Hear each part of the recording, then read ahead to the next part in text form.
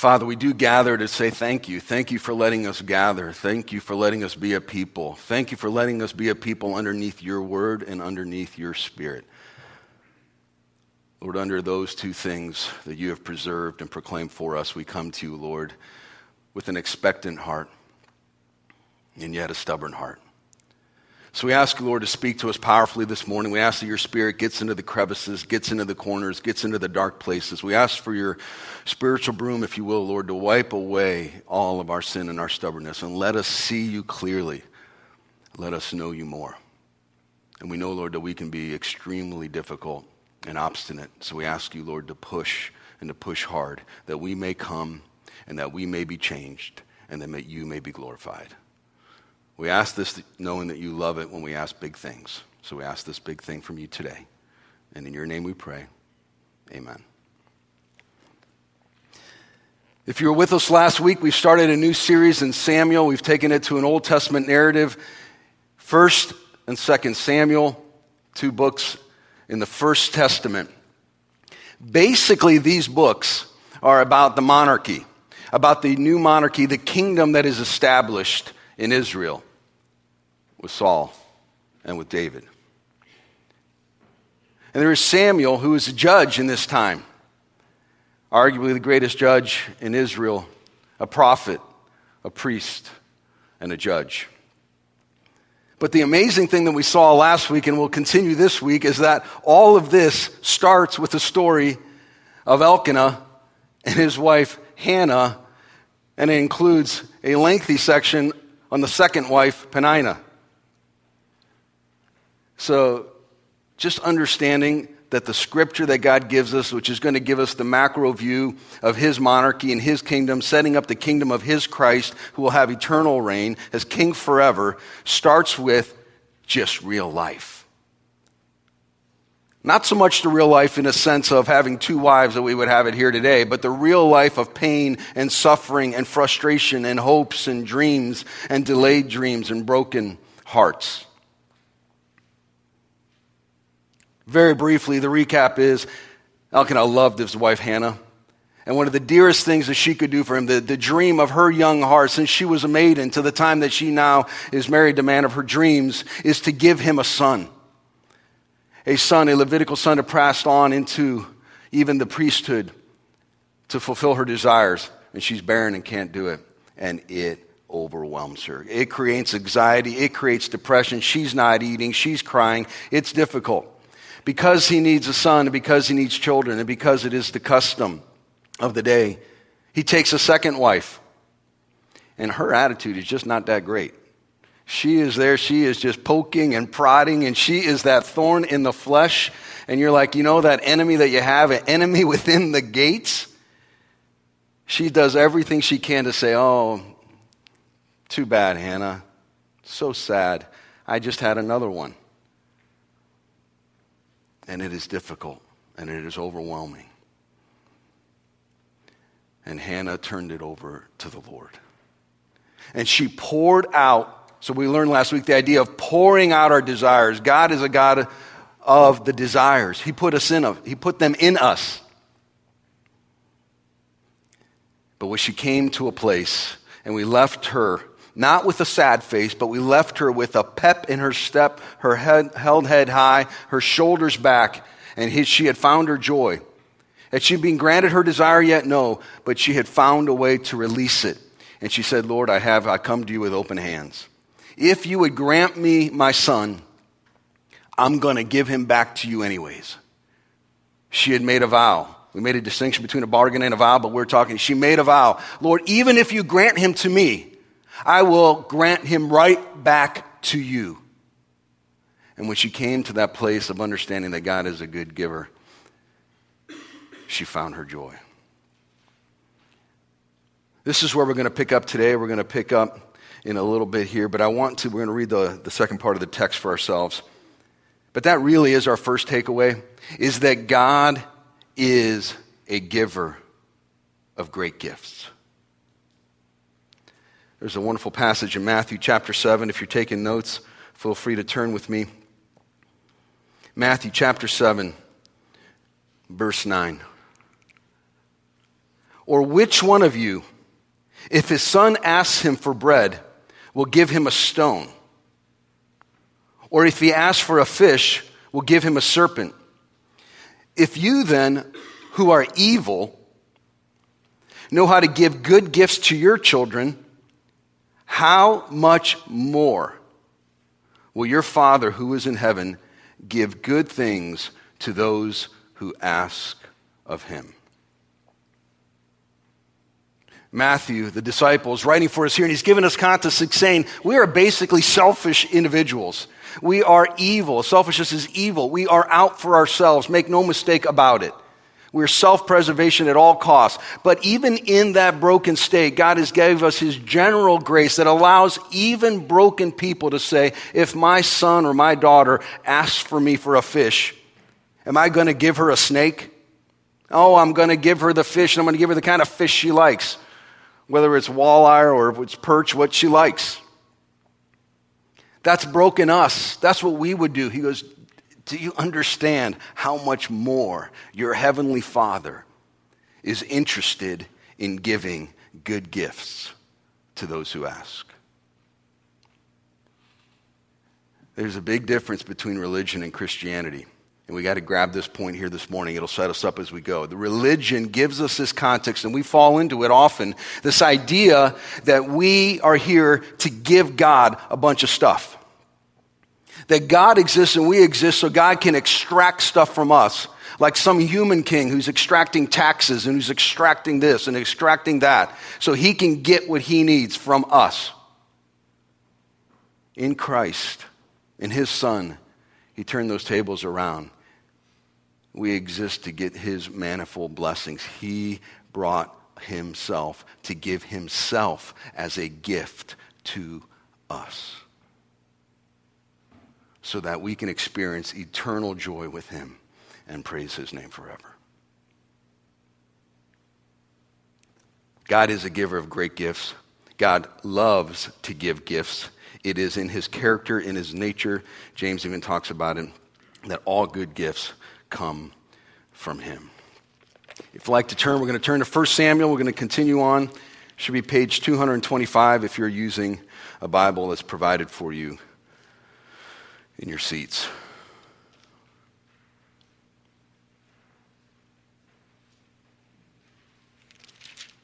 Starting in verse 19. This is Elkanah and Hannah. They rose early in the morning, and they worshiped before the Lord. Then they went back to their house at Ramah. And Elkanah knew Hannah, his wife, and the Lord remembered her. And in due time, Hannah conceived and bore a son, and she called his name Samuel, for she said, I have asked for him from the Lord. The man Elkanah and all his house went up to offer to the Lord the yearly sacrifice and to pay his vow. But Hannah did not go up, for she said to her husband, as soon as the child is weaned, I will bring him, so that he may appear in the presence of the Lord and dwell there forever. Elkanah, her husband, said to her, do what seems best to you. Wait until you have weaned him.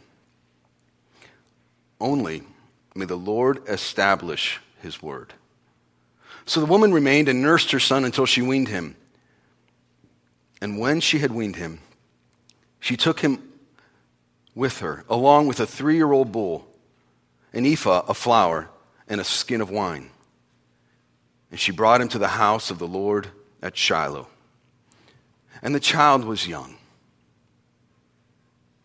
Then they slaughtered the bull, and they brought the child to Eli. And she said, O my Lord, as you live, my Lord, I am the woman who was standing here in your presence praying to the Lord. For this child I prayed. And the Lord has granted me my petition that I made to him. Therefore I have lent him to the Lord. As long as he lives, he is lent to the Lord. And he worshiped the Lord there. And Hannah prayed and said, my heart exalts in the Lord. My strength is exalted in the Lord. My mouth derides my enemies because I rejoice in your salvation. There is none holy like the Lord. There is none besides you. There is no rock like our God. Talk no more so very proudly. Let no arrogance come from your mouth. For the Lord is a God of knowledge, and by him actions are weighed. The bows of the mighty are broken, but the feeble bind on strength. Those who were full have hired themselves out for bread, but those who were hungry have ceased to hunger. The barren has borne 7, but she who has many children is forlorn. The Lord kills and brings to life. He brings down to Sheol and he raises up. The Lord makes poor and makes rich. He brings low and he exalts. He raises up the poor from the dust. He lifts the needy from the ash heap to make them sit with princes and inherit a seat of honor. For the pillars of the earth are the Lord's, and on them he has set the world. He will guard the feet of his faithful ones, but the wicked shall be cut off in darkness. For not by might shall a man prevail. The adversaries of the Lord shall be broken to pieces, and against them he will thunder in heaven. The Lord will judge the ends of the earth. He will give strength to his king and exalt the power of his anointed. Then Elkanah went home to Ramah, and the boy ministered to the Lord in the presence of Eli the priest. And just one more verse. And now the sons of Eli were worthless men. They did not know the Lord. May God bless the reading of his word to us. Verse 19, they rose early in the morning and they worshiped the Lord. And then they went back to their house in Ramah. In between the time where Hannah had given up herself to the Lord and before they went back, in this space where basically she had turned over her desires to the Lord and her desires were as yet unanswered, what did they do? They worshiped. So we're going to make some observations, if you will, our takeaway points. The observation number 1 is very simple and it's very clear. In our time of waiting for our desires, God wants us to worship. He will enable us to worship him and to praise him in the time of waiting. When we are in our time of waiting, let's use our time wisely and let's worship him. Isaiah said it. We sing the song, worship him in the storm, worshiping him in the time where it's not yet, the time of the not yet. But it moves quickly. They rose early in the morning, they worshiped him before the Lord, but then went back to their house at Ramah. And Elkanah knew Hannah, his wife, and the Lord remembered her. And in due time, Hannah conceived and bore a son. And she called his name Samuel, because I have asked for him from the Lord. It is amazing when we can turn our desires back to God. When we come to the place where we have the open hand, how quickly many of those blessings come. So there's multiple points of learning here. We don't have time to get into them all. But partially the time of waiting, one of the reasons for the time of waiting is we're not ready. We would take it for ourselves. And God is protecting us. He is assisting us by delaying. It's like when we don't give the whole pot of candy to the kids. Trust me, Dad, I'll be okay. Give me the whole thing. I'm only going to have an appropriate amount. I'm going to give you one and we're going to wait. My parents probably should, maybe, I don't know. They don't come to my house and ask me how much candy we have in the house now. At some point, you're given the whole jar, and it's up to you. So one of the points is a time of waiting, but here, Hannah had come to her place where she had turned her biggest desire back to the Lord, and amazing, as so often happens, she's pregnant, and she has a son, and she names him Samuel. Because it means I've asked of him of the Lord. God wants to give gifts. God wants us to receive the desires, but he wants them when they can help us. And she received her Samuel, and she named him that, which is a wonderful recognition. They move on. The man Elkanah and all his house went up to offer to the Lord. So now they're going up. She's going up. They're ready to go up to take the annual feast. Now, Elkanah, there's a whole thing going on here. We got to give a lot of credit to Elkanah, because in the culture that he was in, she had just made a vow. She tells him of it. I had made a vow to God that I'd give him back. Now, this is the woman that he loved. This was the firstborn son of the woman that he loved. Very important to Elkanah. And he had the right and he had the authority. It was basically, if the wife had made a rash vow, or a vow that really shouldn't be kept, or he didn't want it kept, he could have abolished it. And he could have said, yeah, we're not doing that. And she would have been free from that vow. But Elkanah, a man with a tender heart to the Lord, said, okay, we're going to do that. That was on your heart. And this is just a little marriage lesson, right? It's one of us is sometimes leading, the other one following, and it goes both ways. There are times where the one here, it was Hannah that said, Elkanah, this is a good thing. We need to give our firstborn son to the Lord at Shiloh. And most men here would have said, I don't think so. That's not really the normal plan. Trust me, honey. We're in prayer about this. This is what we need to do. And praise God. That's why we're reading the story, because Elkanah said, all right, honey, I hear you. I see the Spirit working here. That's what we're going to do. So he sticks to his word. It's the first year. It's time to go. And he says, okay, it's the first year. We're back at Shiloh. Let's go. And she says, no, not yet. What she basically said is, I need to wean him. At 12 months or 10 months, whatever it was, the cycle, it might have only been 4 months old at this point, the cycle of the birth and the visitation at Shiloh. He said, it's time to go. It's not yet. It's not yet. I just need to wean him properly. He needs to feed off of his mother. He needs to bond. He needs to have that stability in the home. And then I will give him. I'll give him. I promise I'll give him, just not yet. Now, if we're going to know this story, we know how much this child means to her. That's one of those danger zones, right? I'm going to do it, just not yet. Sometimes, nope, we've got to do it. Let's do it early. Let's do it before we get attached. Let's get this done. And Elkanah says, once again, okay.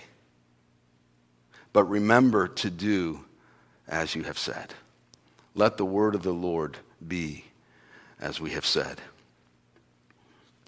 There is a freedom that God gives. God did not say on this here and this date. He left it up to Hannah and said, you said you're going to give this child back.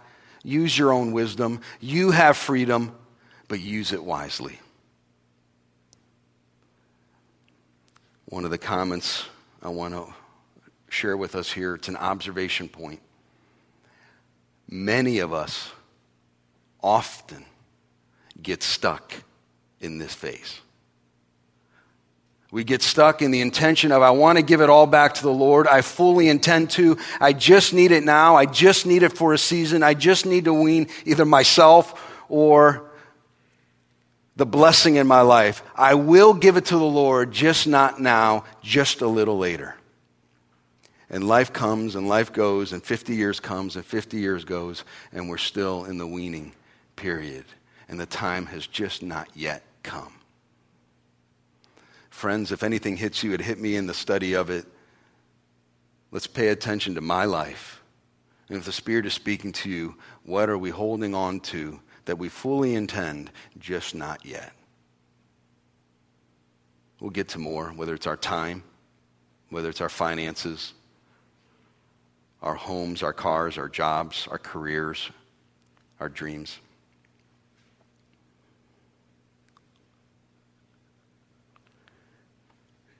She doesn't get stuck.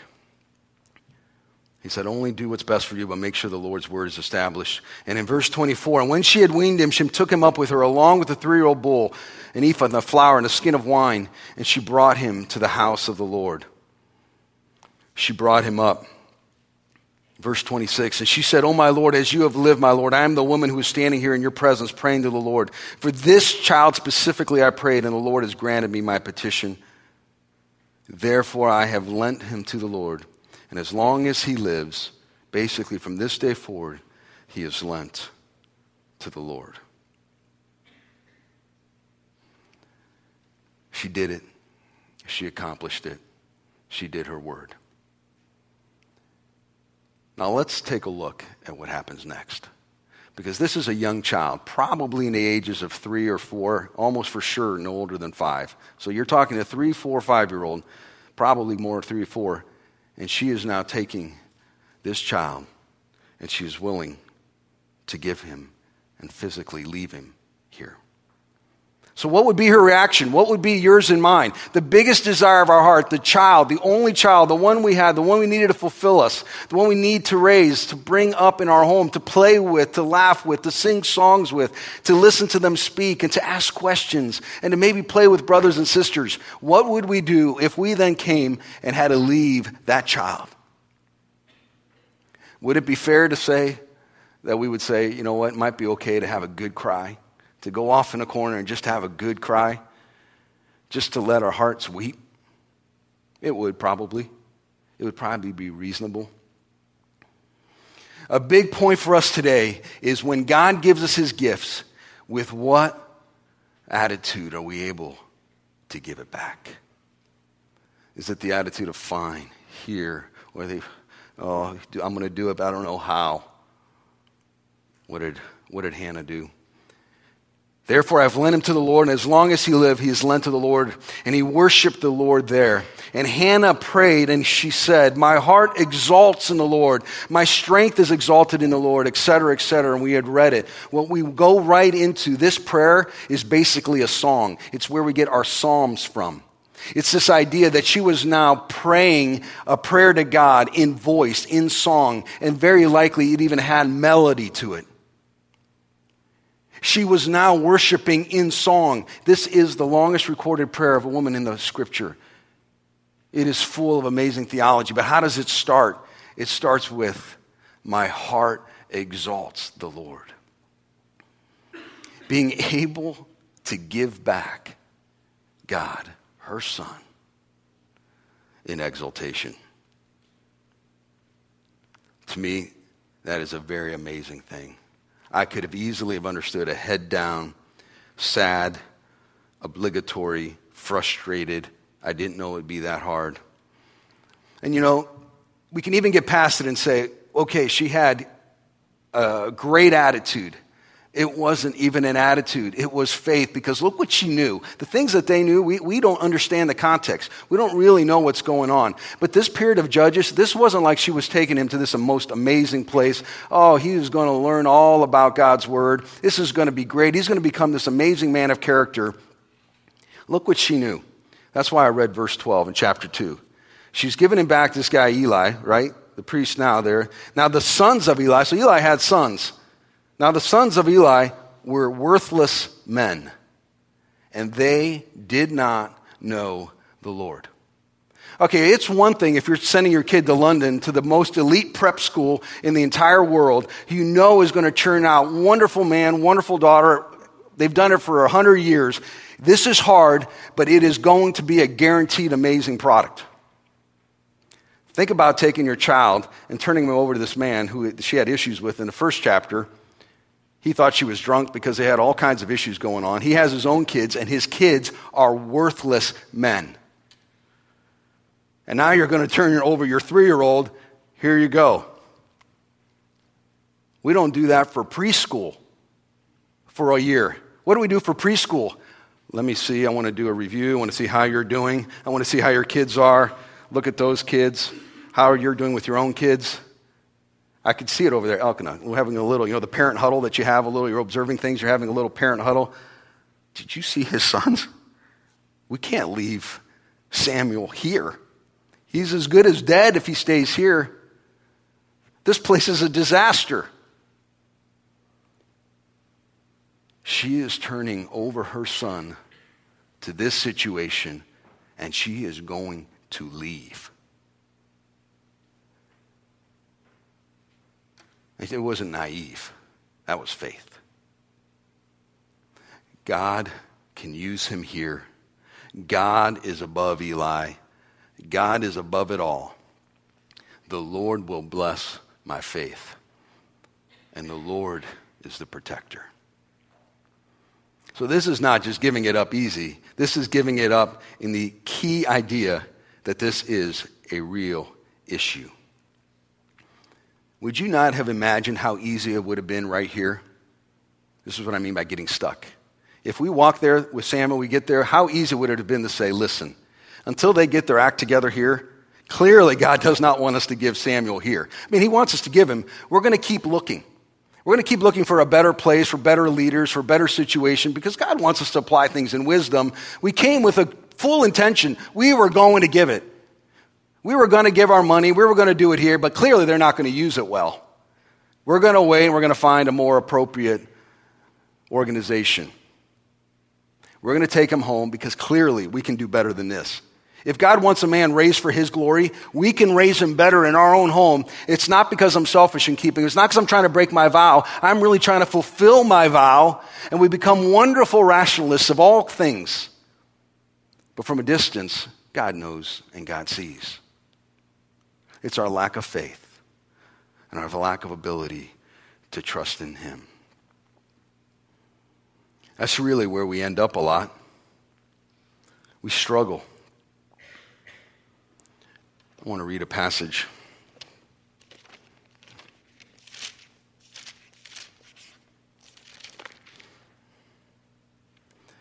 We struggle with giving things up. In our lives, I don't know what your core desires are. I can guess because I have them myself. We desire things. We desire a certain job, a certain education, a certain spouse, children. We desire some time of retirement after we've worked many, many years and some time of leisure. We want things and we want them deeply. If you're not sure how deeply you want, think about how much you think about them and how many actions and activities go towards them. But what the writer, the other disciple, Mark, says to us in verse 35, for whoever would save his life will lose it. But whoever loses his life for my sake and the gospel's will save it. What the writer was writing here is he was writing about life. And that's why God gave us this story of Hannah. We're writing about life. We're writing about real life, the difficult life of living in faith for the gospel, for our King, Jesus Christ. How can we live when we have these desires? How can we live when we want to heap them and we want to keep them? When we finally get something, how do we give it up? It's a nice theory, but practically, how do we do it? And the writer Mark here is saying to us, please do it. I'm going to tell you something. I'm not going to tell you all the details, but I'm going to tell you this. If you try to seek and to save your life, the life that you've accumulated, the life that we've built, the desires we've gotten together, you will lose it. If you are willing to give it up and to lose it, you will gain your life. And how does that work out in the story of Hannah and Samuel? I'm going to tell you, here's how it works out. If she would have kept Samuel with her, very likely the story would have went like this. And she had Samuel and she raised him and we would have never even heard about it. Probably been a very normal, very decent life. She would have had to probably give an account to the Lord for all the missed blessing, the missed opportunity, a vow that was moved and shifted. But in the normal course of life, would have anybody been able to call her out really, truly, and said, I can't believe how wicked Hannah is. How ridiculous is that? No. It would have been a good life. It would have been, she would have raised him up, took him to Sunday school, taught him verses. It would have all been good. And we'd have never heard about it. What she was trying to do to live an amazing life, to live victorious, to live powerfully, live with purpose. She wanted a purpose. She wanted to live for her king and to deliver. Well, by giving up Samuel, what did she get? She created a life for her son that he is recorded in Scripture. In the year 2011, we're here talking about him.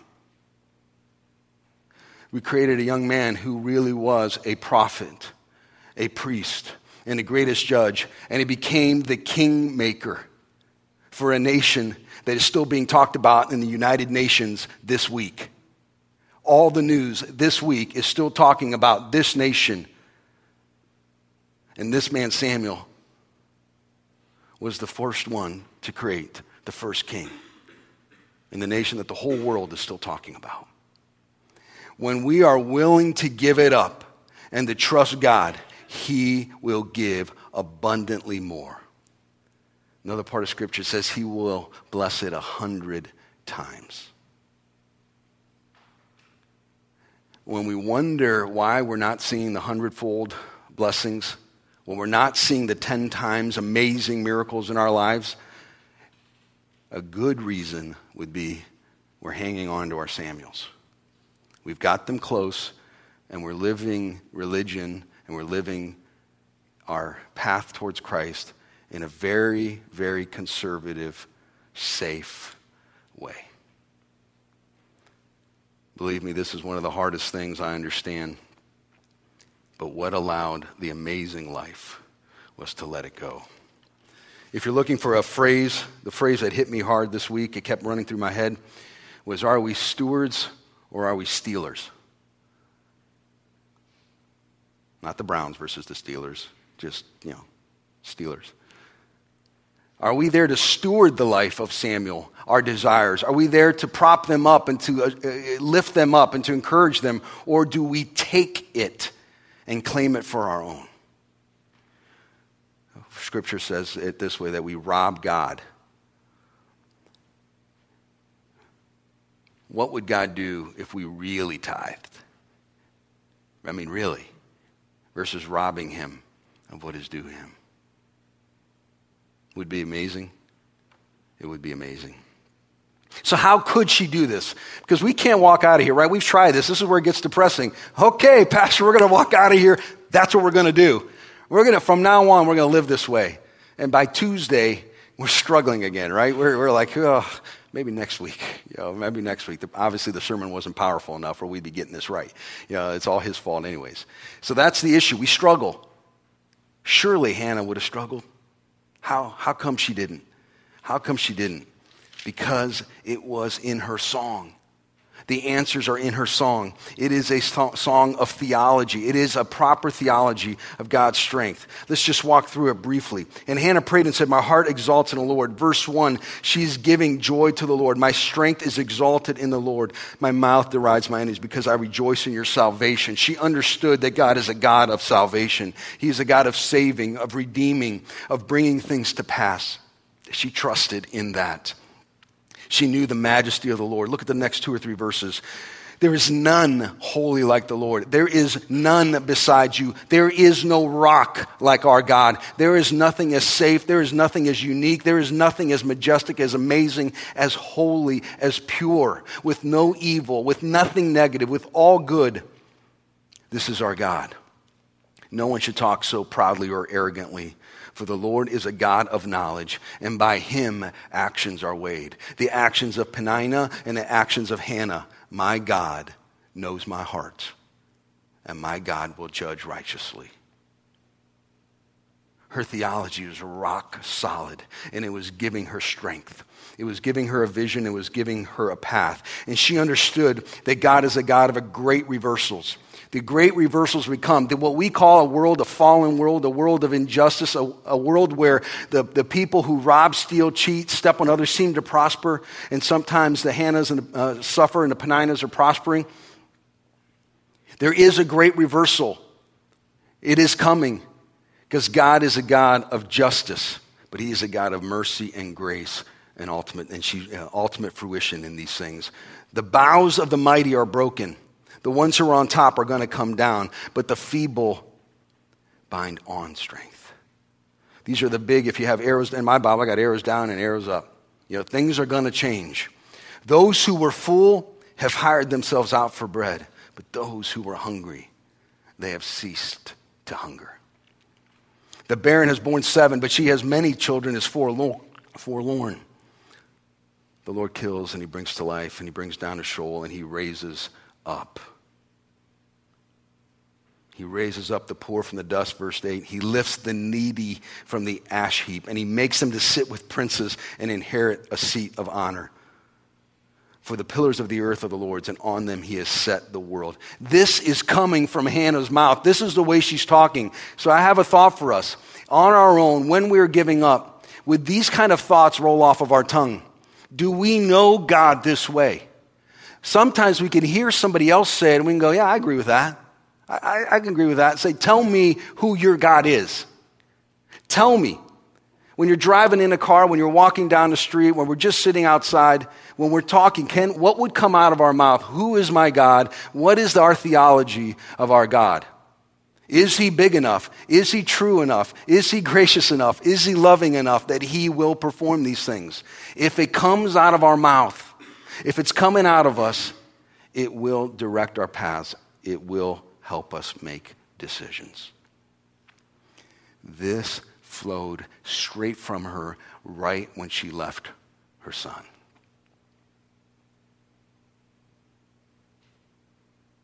It was her theology.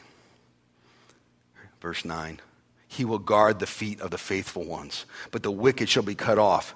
Why did she need this? Well, he will guard the feet. She knew, she was saying, Lord, you are a protector. You're going to protect me. You will protect Samuel. I've put him in this situation. You will protect him. If harm comes to him, it is because you've allowed it, but you have not allowed it in the end.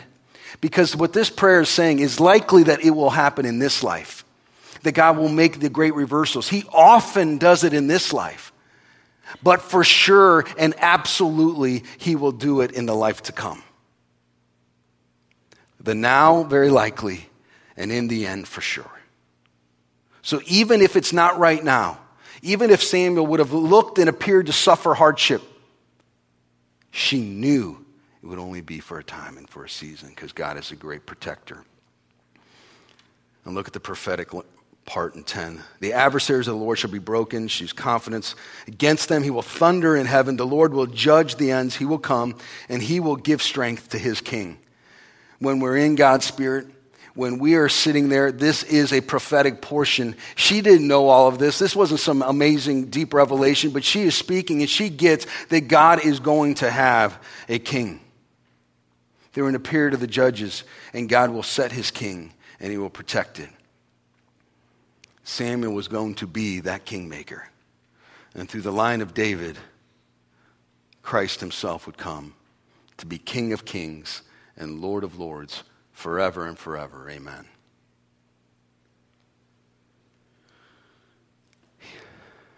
Observation for us. Hannah's knowledge of God's character allowed her to do the difficult thing and to turn back her desires, to give them back to God. Enjoy. So I had this visual, right, in my mind a lot this week as well. I'm like, sometimes if you're like me, Monday mornings, I really love Sundays. I love worshiping with you. I love having a little family time. I love it. So sometimes, my Mondays can be pretty intense sometimes. And Monday mornings, I am not always like, yeah, all right, here we go. Can't wait, honey. I'm up, let's go. Sometimes I'm a little like, here we go. I said, really? Really, Stan? Here's what hit me. Really? Isn't this one of the jobs you want prayed for? Don't you want to provide for your children? Don't you want to be able to do good work? Don't you want the opportunity to interact with some really neat people and to do some things that are at times complicated and hard? Would I give, if I lost it, how devastated would I be? Would the thing that I've prayed for, the thing that I've been given, I gotta go to it. If I have a chance to write a check, if I do, the blessings that we've prayed for, we often give it back to God when we do in a way, I'm going to go to my job now. Versus, praise God, I get to go to the blessing. When the children are pushing us just a little further, no offense, Lance, just a little further, we say amen because this is the son that I prayed for. This is the son that I give anything for. Where's our joy? Where's our joy in the journey? We've prayed to God for our salvation. Don't raise your hands, but how many of you have asked God to save your soul, to wipe your sin slate clean, and to take you with him as undeserving as you and I are to heaven forever? Right? Raise your hand in your heart. Yeah, raise it up. All right, so hands are raised now. And then we say, man, this is hard. I got to be a Christian, and I got to do this. Where's the joy, my friends, in the journey? On a Monday morning, the job that I was asked for, the family that I've been given, the church that I get to fellowship with, my Savior is in heaven waiting for me, and he sent his Spirit in my heart, in my life, that I can say, amen. Stan, why are you so happy? I'm glad you asked, because God has given me all these things, and I live joyfully giving them back. I confess to you, as I think you already know, this is a challenge because it shows our lack of faith and a lack of awareness and a lack of living in the Spirit. Hannah did it. Hannah did it.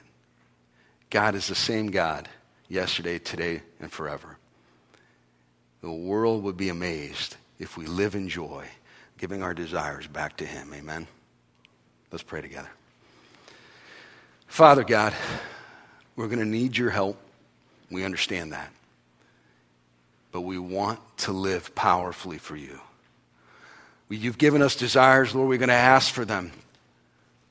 But Lord, help us be the ones that, like Hannah, name them. She named her son Samuel because she asked of you. Whether it's our finances, whether it's our time, whether it's our career, whether it's our retirement, our spouses, our kids, the church, our life, our neighbors. You've given us, Lord, the desires of our heart almost always. And sometimes it's not now. Lord, let us joyfully, with praise to your name, sing a song. Let my life, and everyone here who wants to, Lord, let our life be a song to you. In Jesus' name we pray. Amen.